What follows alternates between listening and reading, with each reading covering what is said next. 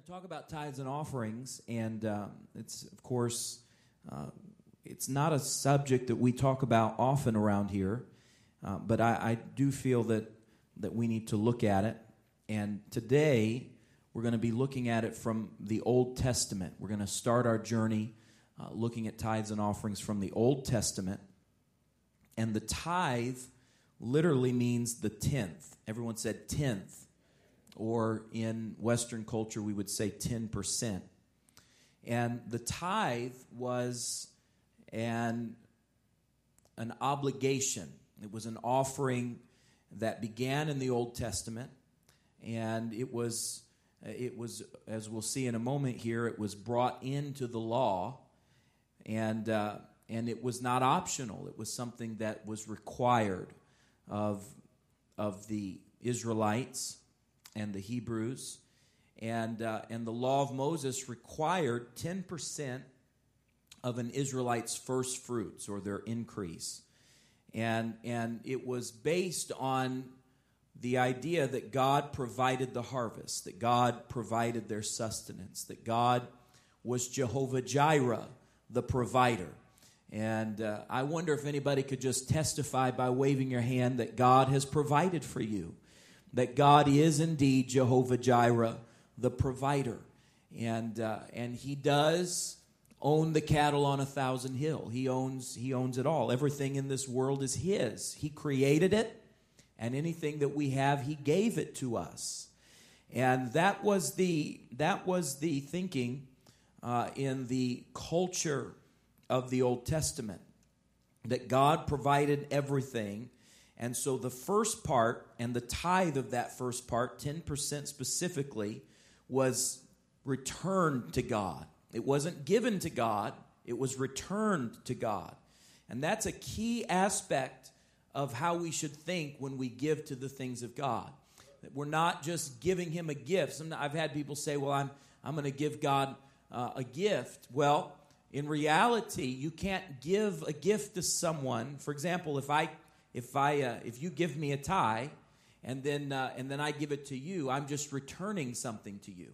If you loan me your car, and then I bring it back and say, hey, I've got a car for you. I want to give you this car.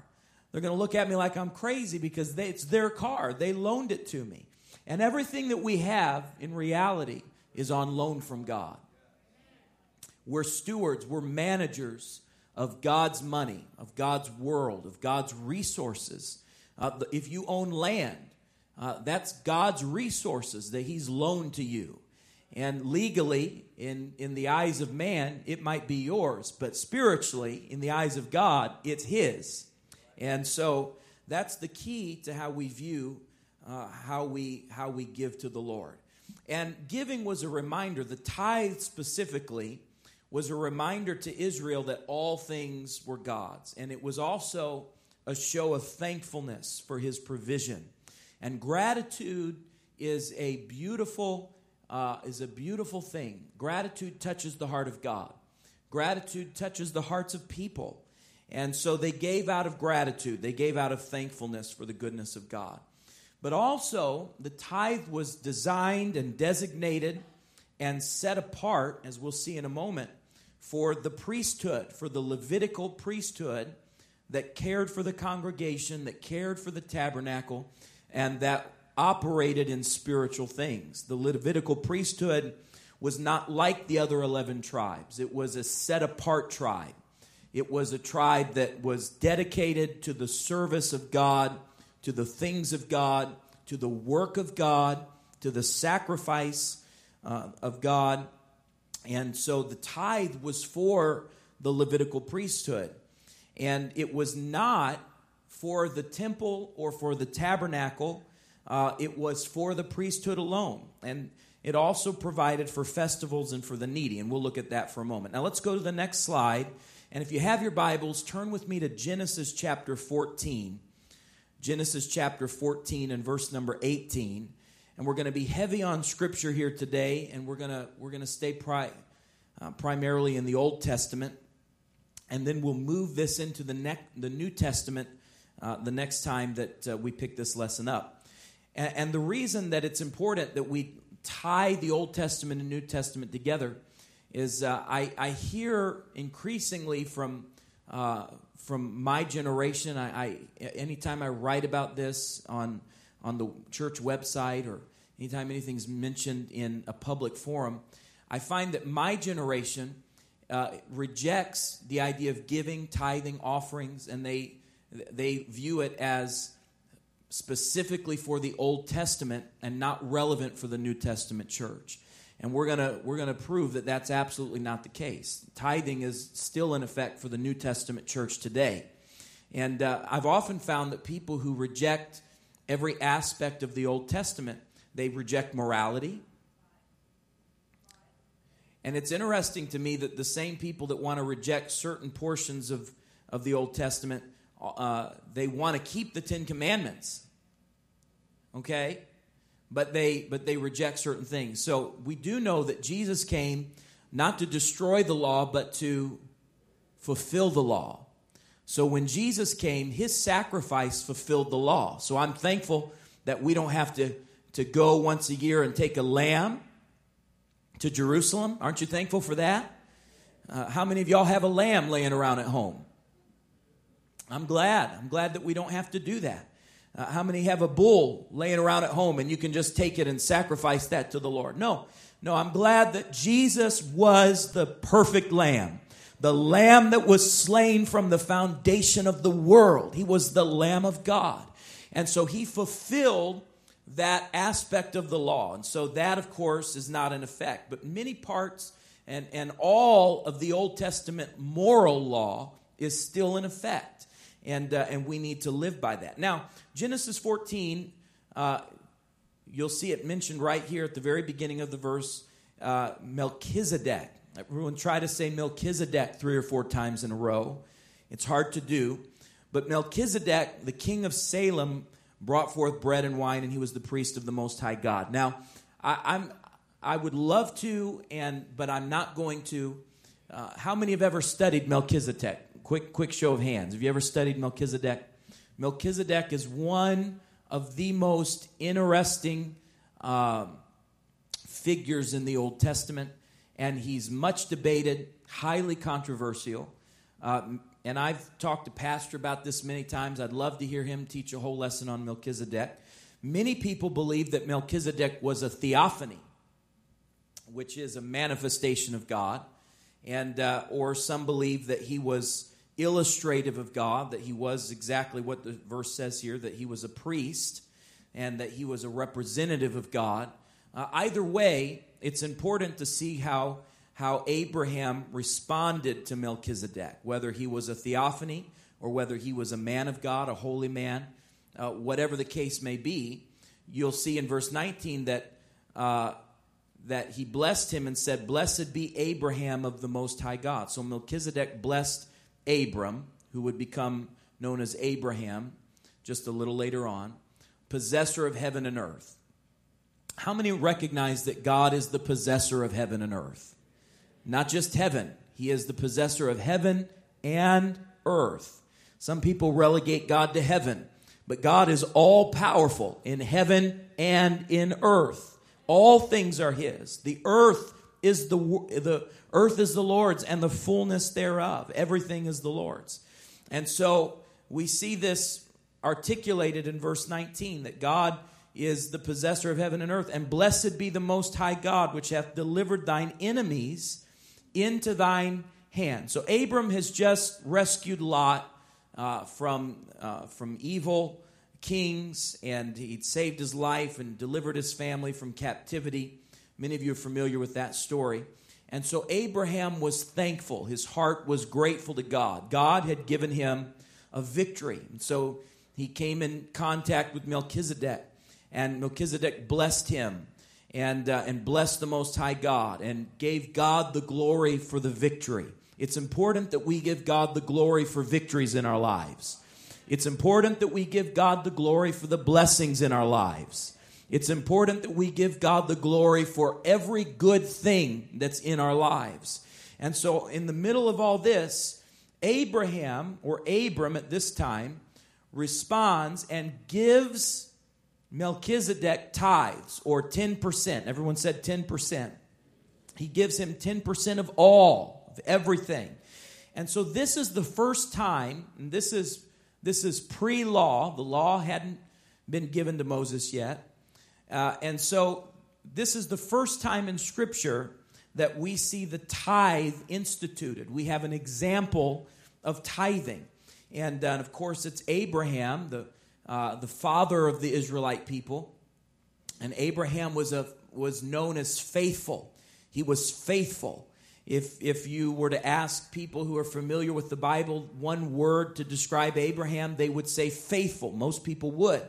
He was a faithful man, and he gave us an example of tithing. And that's a very important precedent that we see set in the Old Testament. Now, in our next slide here, I'd like us to look at Genesis 28. So if you have your Bibles, turn over with me to Genesis chapter 28 and verse number 20. And we see that this precedent is continued in Abraham's grandson, Jacob. Because Jacob also offers a tithe.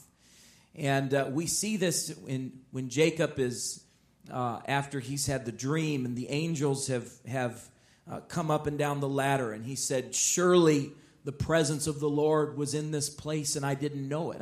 In my sleep, the presence of the Lord was in this place. And he sensed that God was blessing him. He sensed that God was with him. He sensed that God was protecting him. And if you remember Jacob's early life, Jacob created a lot of trouble for himself because he was a liar. He was a supplanter. He was a troublemaker. And because of that, he got himself in all kinds of bad situations. But God was dealing with him through all of those things. I'm going to tell you, I'm extremely grateful that in spite of my failures, God has had his hand on my life. I'm extremely grateful that in spite of the fact that I've messed up at times, God has showed up in the middle of my circumstance, and he's continued to bless. And Jacob recognized this, and he recognized the hand of God. Faithfulness always is birthed by recognizing the hand of God in your life. If you reject the presence of God, if you reject the hand of God, you will always struggle with faithfulness. And people who struggle with faithfulness are always, and I mean that literally, they are always an ungrateful people. Ever known someone who could never be thankful for anything, or one of those kind of people? You could buy them a car and give them a house and give them the last dime in your wallet, and they still wouldn't be grateful. Anybody ever known anybody like that? Ladies, stop looking at that husband beside you. No, I'm just kidding. There's people like that. And people who are like that are not faithful people because they don't think they have a reason to be faithful, because they think everybody owes them something. And when you approach God that way, you'll never be grateful, you'll never be thankful. But when you have a thank you on your lips, there's something that wells up inside of you that says, Lord, I want to bless you because you've blessed me.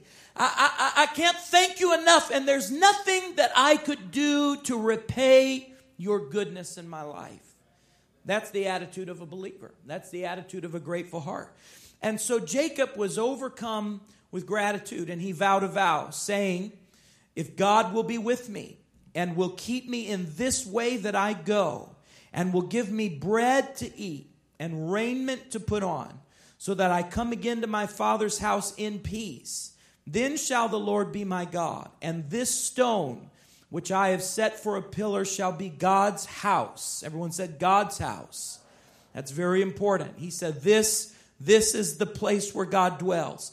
And of all that thou shalt give me, I will surely give the 10th unto thee. So Jacob vowed a vow to God and said, Lord, if you will be with me in these endeavors, if you will keep me, and I will dedicate this place to you, and I will give you a 10th of everything that I have. He vowed a vow to the Lord. It's very important to keep the vows that you make to the Lord.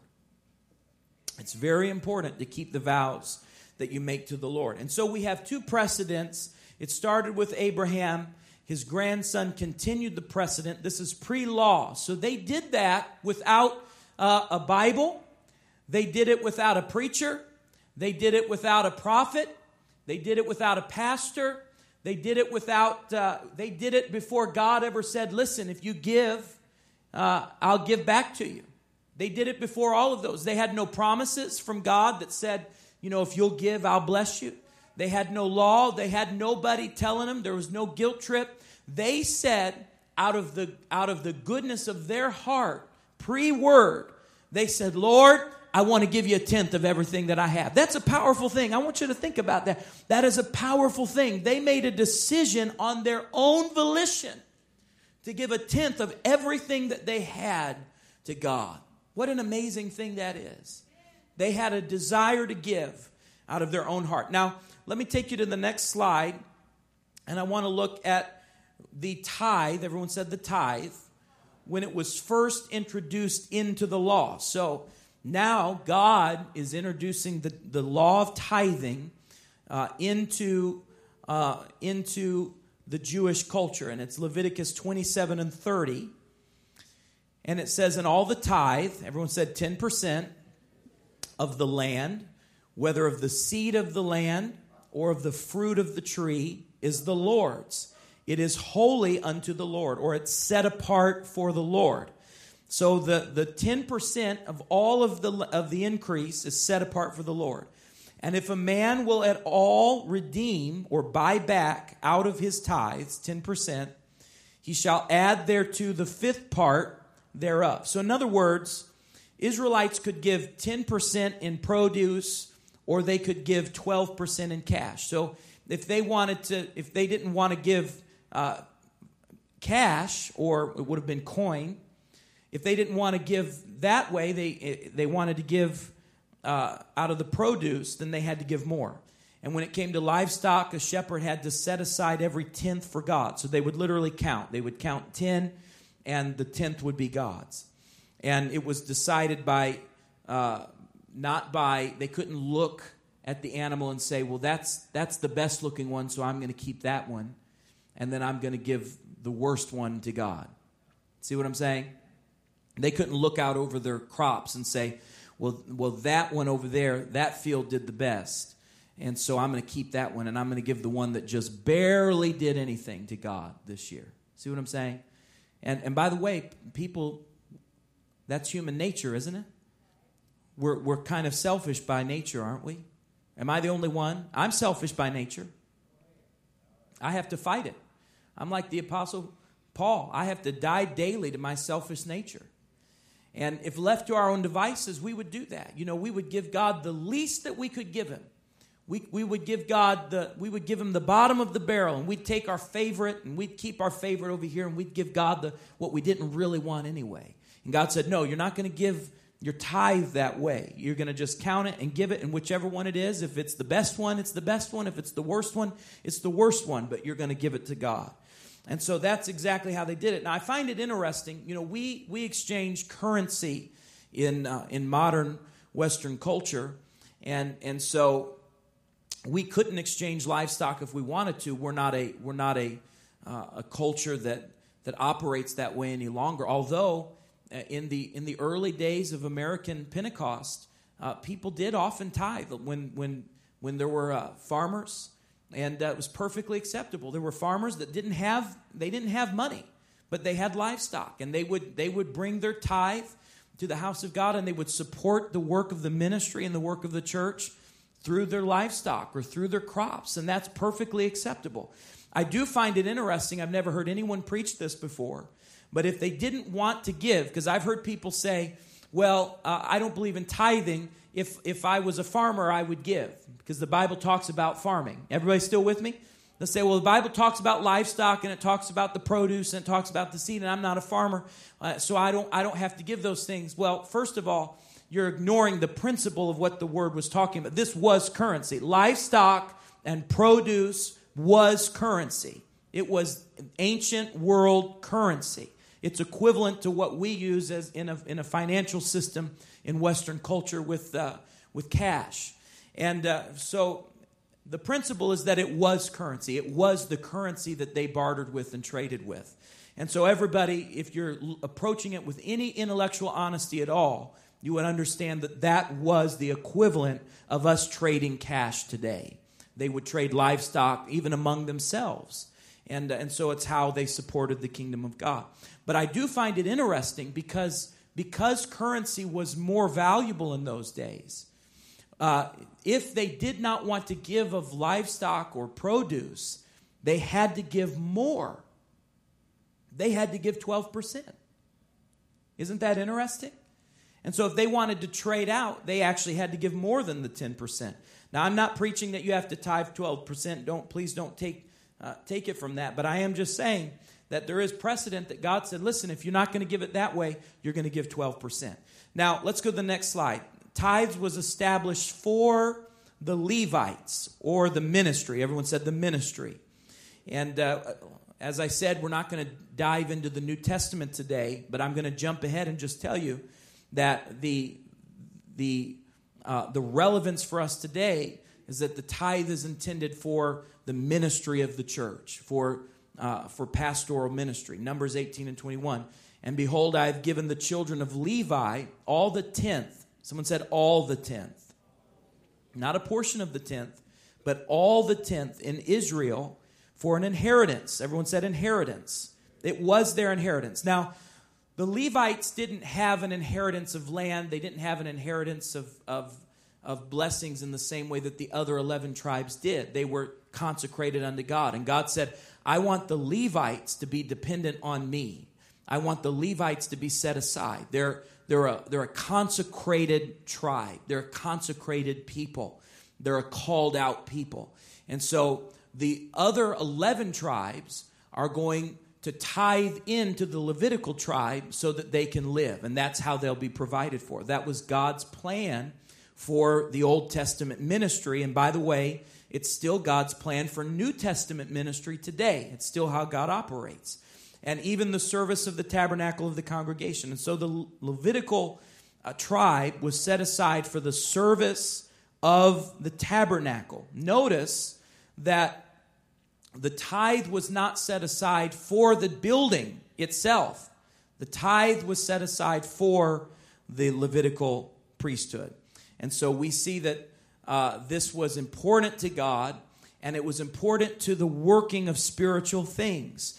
And God has always considered spiritual things to be worthy of full-time attention. I'm going to say that again.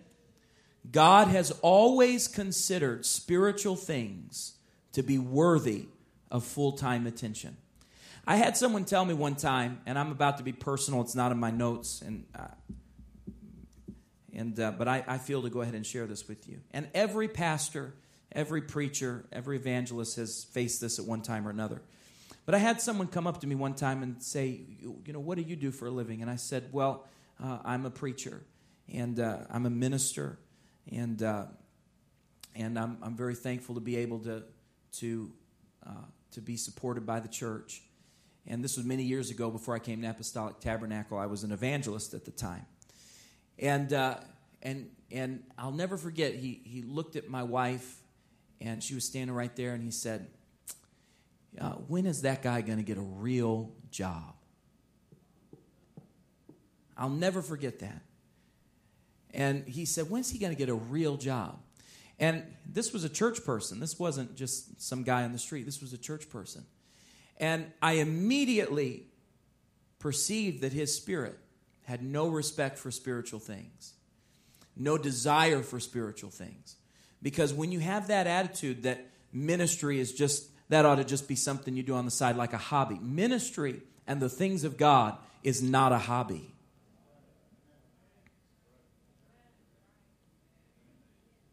And when you relegate spiritual things to being a hobby or a sideline or just something, then you've revealed an attitude towards the things of God that's very dangerous, where you say, nothing is holy, nothing is set apart for God, nothing is important. Spiritual things aren't important enough to be worthy of full-time attention. Listen, If people can spend their entire life throwing footballs on football fields and we pay them millions and millions and millions of dollars and nobody bats an eye,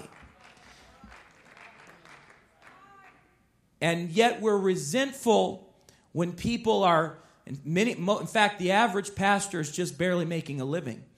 The average pastor is just barely making it, and yet people will even resent that at times. And they often are not concerned with whether or not they're paying attention to full. Now, and I've had people say, well,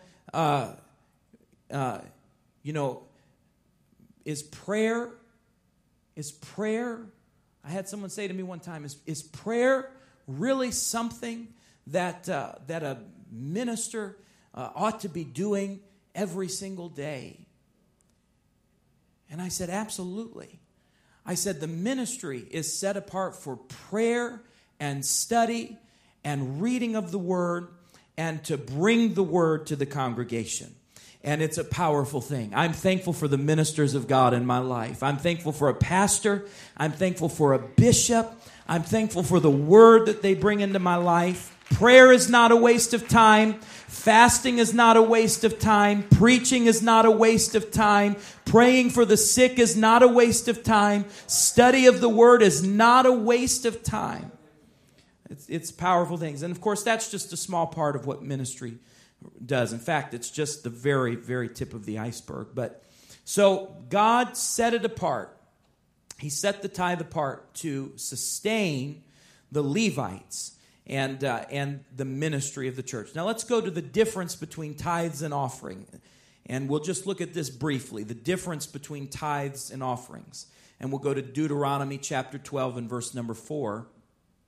And the reason that I want to focus on this difference for a moment is because many people use the word tithe, and what they really mean is an offering. Tithes and offerings, everyone said tithes and offerings, are two different things. They're two different things. And I'm going to read the scripture and then we'll talk about it. Do not worship the Lord your God in the way the pagan peoples worship their gods. Rather, you must seek the Lord your God at the place of worship he himself will choose from among all the tribes, the place where his name will be honored. There you will bring your burnt offerings, your sacrifices, your tithes, your sacred offerings, your offerings to fulfill a vow, your voluntary offerings, and your offerings of the firstborn animals of your herds and flocks. There you and your families will feast in the presence of God. Now, the difference between tithes and offerings is that tithes is 10%. We've established that. Tithes is mandatory.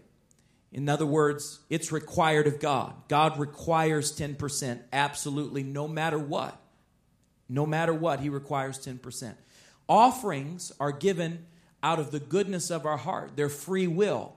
And so we give those, catch this, on top of tithes. Not in replacement of tithes. An offering does not replace tithes. You can't say, well, I gave an offering, but I didn't tithe, so I'm okay. No. An offering is completely separate from tithes. In fact, you shouldn't give an offering if you're not paying your tithes. Offerings are an extension of tithes, and God blesses that. God blesses offerings. And so they're a separate thing. But offerings are, people have often say, well, how much should I give in offerings? That's between you and God. God never gave us a number for offerings. He never said you have to give, 15% offerings, 3% offerings, 1% offerings. That's not how God did it. He said it's between me and you do it out of the goodness of your heart. I will say this, the more you give, the more you're expressing your gratitude to God. And that's an important thing. Now, continuing this discussion of the difference between tithes and offerings. The tithe, as we've already said, was not optional. That off the top it belonged to God. They repaid it. But it wasn't the only mandatory tithe. Now catch this. And we didn't read these scriptures because we don't have time to. But in the Old Testament, they also tithed to support a special Jubilee festival.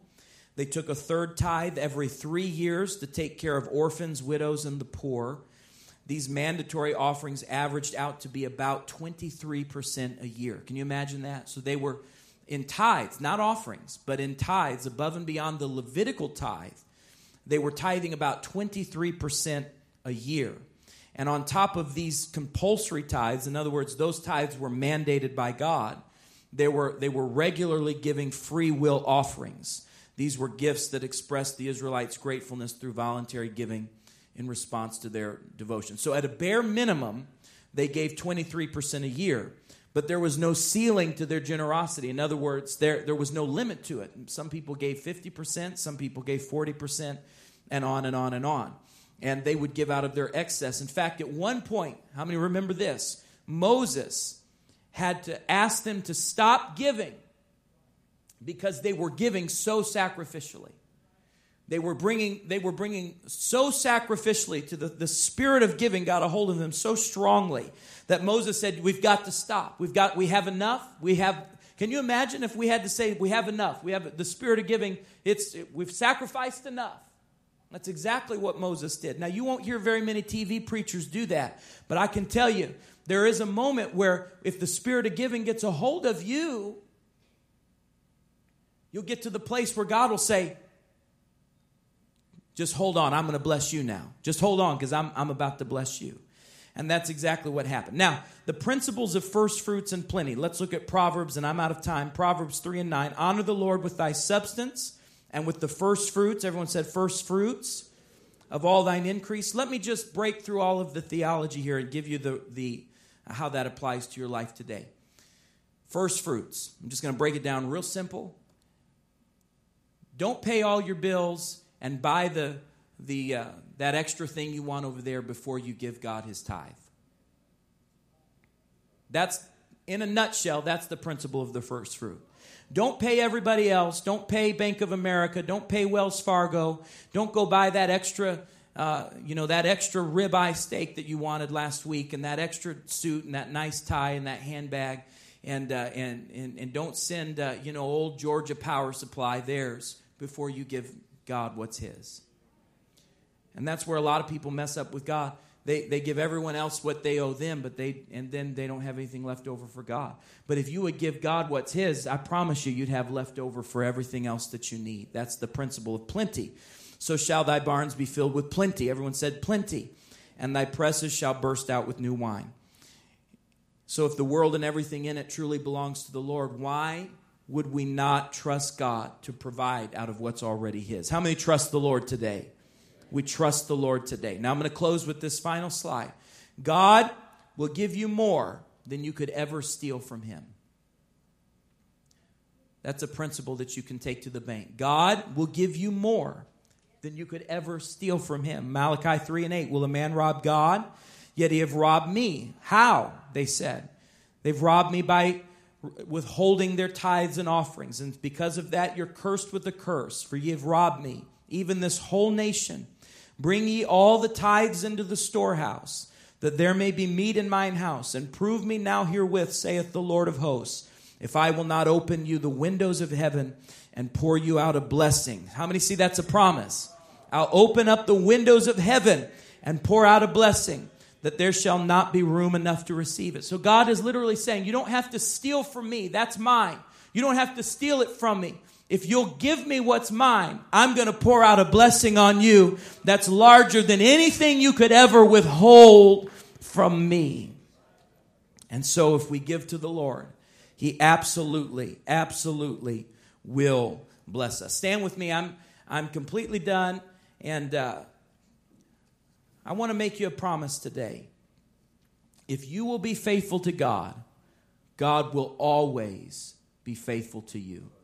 I have never seen the righteous forsaken. I've seen him beat up a little bit, but I have never seen them forsaken or his seed begging bread. Can we lift up our hands? Lord, we love you today. God, I know when we talk about money, it gets quiet, it gets tight. And Lord, we get a hold of our wallet and we cling to it with all our heart. But I pray that you would release a spirit of faith and generosity where we would value spiritual things, where we would value you, where we would give out of the goodness of our heart, God. And I pray that you would pour out blessings on every faithful member of this church, on every heart. And I pray, Lord, that there would be people who would have the faith to prove you, Lord. And I pray that you would bless them. We give you praise in Jesus' name. And everyone said, in Jesus' name. Amen. God bless you. Find 3 or 4 people. Tell them you're glad to see them in church today. Tell them God bless you for making your way to church.